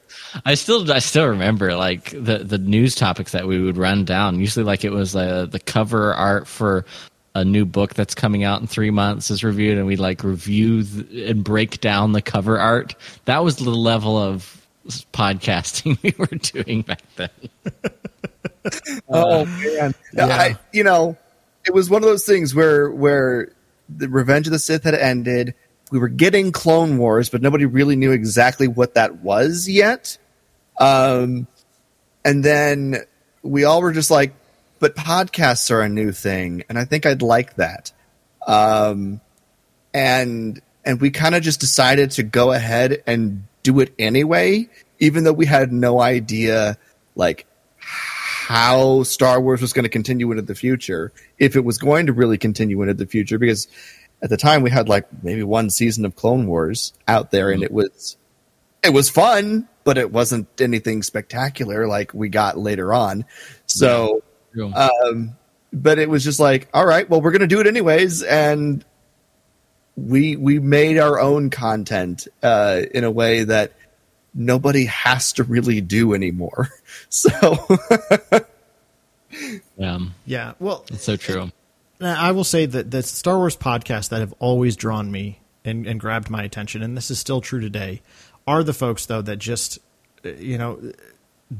And this is the thing, is we're not unique at all anymore, because we are the most common model, I would say, of Star Wars podcasters. It's either doing what we do or the news shows, but I feel like even the news shows have become less and less prominent. A lot of shows will do news at the beginning, but they're not focused just on news. Yeah. The majority of shows now are. It's just, hey, I have this. I was thinking about this with Star Wars. Now I'm going to do a podcast episode about it, and it's just like, I love that because they're now it's all moved to YouTube. We're all out of date at this point. It's all YouTube now. So right, yeah.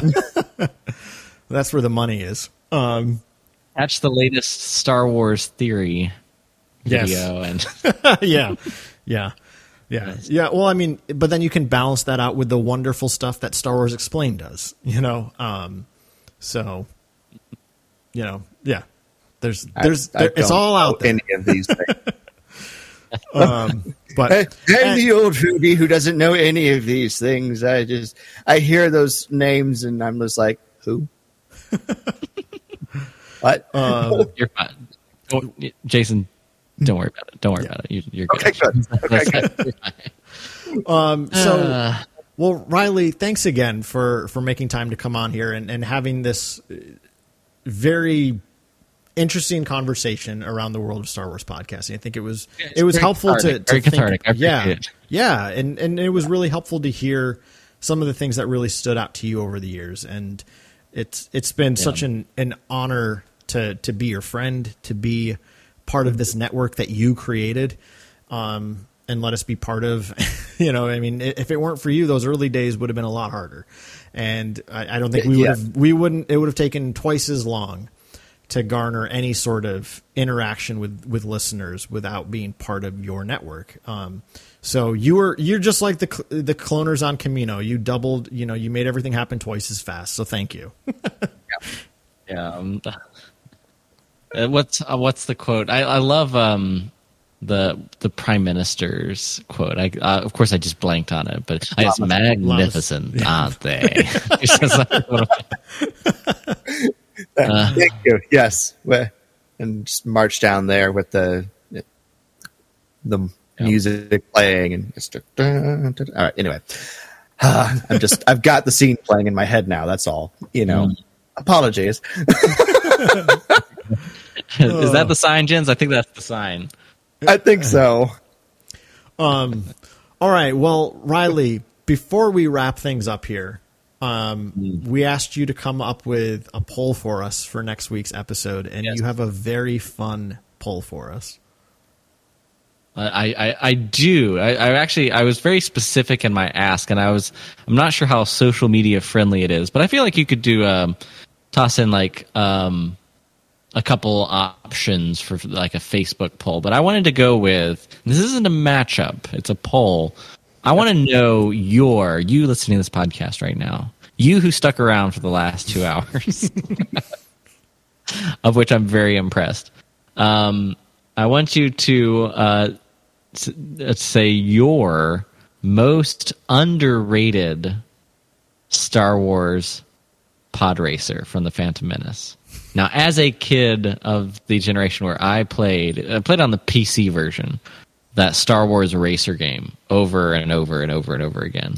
Memorized every single track, tried every single different booster on every single different pod racer.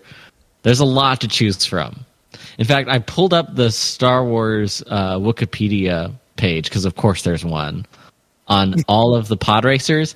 It breaks down the pod racers by their name, home planet, their starting position, and the result in the race. And then each of their flags matched from the flag parade.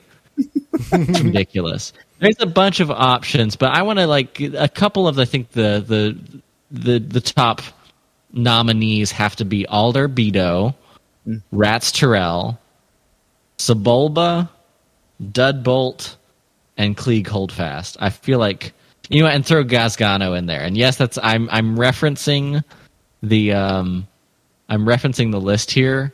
But as a brief side note, someone once challenged me at a basic training event at a small army base in Alabama. I was literally sitting watch board with another buddy of mine, and he knew I was a big Star Wars guy. He's like, I want you to name as many pod racers as you can. And I came up with like half a dozen. So I say all that to say, I want to know the most underrated reason and why. And I'll tip my hat. I think it's the dude what freaking avoided and circumvented Sebulba's flamethrowers, Gazgano. That's some real skill. And let's not forget, he's the dude that actually finished in second. Everyone was cheering for a little 9-year-old kid, but one guy literally almost got burned alive and still finished second place. and that's Gazgano, who's the funkiest looking. He kind of looks like not Fodenbeed. Who are the announcers? Yeah, Fodenbeed. Fodenbeed, yeah. I shouldn't have doubted myself for a second. Fodenbeed, he literally looks like a singular version of one of them. He's got the giant freaking long neck and big goggles. It's hilarious. So anyway, Gazgano's my favorite. Hopefully I didn't just tip the scale. But here's a little audio clip. Because of course they have audio clips. If I click the right thing. Here, let's pretend it went fine. Here we go. Wow, look at that. It's the galaxy-famous Gazgano in his custom Ord Padrovia. That's from the game. Because they got the same announcer dude to do like more audio for the Star Wars Racer game. So there you go. There's that little treat. Yeah. So my gosh. Favorite underrated pod racer. And don't say Rats Terrell. He's a terrible dad. Hey, you can't say that. He's dead now. That's why. If he cared about his family, he'd be a better pod racer. All right, that's all right. I'm out. Riley's out. Well, there you have it, y'all. There's our podcast, everyone. Yeah, there is our poll for you for our next episode. Who is the most underrated Episode 1 pod racer? Yes. So, Riley, before we go, how can folks stay on top of Star Wars Report as it nears its retirement? Yes. Best way to do it, because I don't have a Twitter or Instagram to plug. See last 2-hour conversation. But what I do have is the Star Wars Report podcast as it continues. Just anywhere you listen to podcasts, subscribe and catch these final episodes. We've got some good guests that I'm working on lining up. I'm excited to kind of go out with a bang on the longest lasting Ewok party ever. Love it. Awesome. Well, we look forward to, seeing that come to the conclusion that you've designed it for, and hopefully we'll be on there sooner rather than later. Yes. So, but yeah, looking forward to that, and definitely looking forward to seeing how the next chapter of your journey takes shape. And it's been specifically, Riley, I think it'll be neat to see what your Star Wars experience is like a year out from retiring Star Wars Report. And not to say that I don't care about the rest of your life. Of course I do. But I think, we know you because of Star Wars podcasting. That's how we've gotten to know you. That's the lens through which our friendship was built and has been sustained. And, when they announce the next big Star Wars thing, 3 years from now, whatever the heck that might be, you're going to process it in a very different way. Now, granted, you're still going to always be connected to so many different things. I'm sure you could hop on something. But, right, I think your experience of Star Wars is going to change. And I, for one, am just kind of fascinated to see what that might look like. But I'll preface by saying, and I don't mean because I don't want to fill you with dread, I'm not afraid. Well, you should be, as Yoda would say. I think you've already started processing this, right? Like you've withdrawn from certain spaces that no longer feed your fandom. Like you have found ways to continue your love for Star Wars. And I think that you're already preparing yourself for this next step. So, but I'm just fascinated to think, because I mean, selfishly, even just thinking for myself, what would it be like for me if I just decided to just be like, you know what, I'm done doing a Star Wars podcast. What would that look like, 6 months from now when I still love Star Wars, but I don't get to performatively play it in this capacity. So, I say that as a point of hopeful curiosity for what that's going to look like for you. Because I think it's going to be something great. You really have showcased the amount of reflection you've brought to already bear. So I look forward to seeing what this is going to be like for you on the other side of it. So, well, I'll tag this in. I haven't talked about it publicly a lot, but here at the end of the show, here's a promise. So, my next phase of life starts early next year. I head to Korea for a year. And that's where my Star Wars fandom will be expressed. It'll be really interesting cultural experience, I'm sure. I've actually heard there's a pretty big Comic-Con in Seoul that I might try to go to. Nice. But it'll be life's going to be real different next year. But I'll tell you what, after the end of that year, if you guys want to do a Where Are They Now, I'll come back and report. That'd be great. Yeah, that'd be so fun. Yes. That'd be so fun. Yeah. We should just do that with all of our old podcast friends who aren't around anymore, Carl. We should just, where are they now? No, just kidding. I'm kidding. But maybe not. Oh, man. Well, thank you, Riley, again for coming on this episode. And Carl, if people want to weigh in on any of our rambling discussions, because, that is what the three of us are good at when we get together, is rambling, introspective discussion. Where can people get in contact with us? Well, as much as we just lambasted all night, we are on Twitter at Wampa's Lair, and we have an Instagram, _Wampa's Lair. And you can always email us at wampaslairpodcast@gmail.com. Yes. Anything else, gentlemen, before we close down this episode? May the Force be with you. Always. Sounds good to me. Well, thank you, everyone, so much for listening to episode 436 of the Wampa's Lair podcast. Most honorable Bothan. That's Riley, in case you were wondering. For Carl and Riley, I'm Jason, and we'll see you next time here in the Wampa's Lair.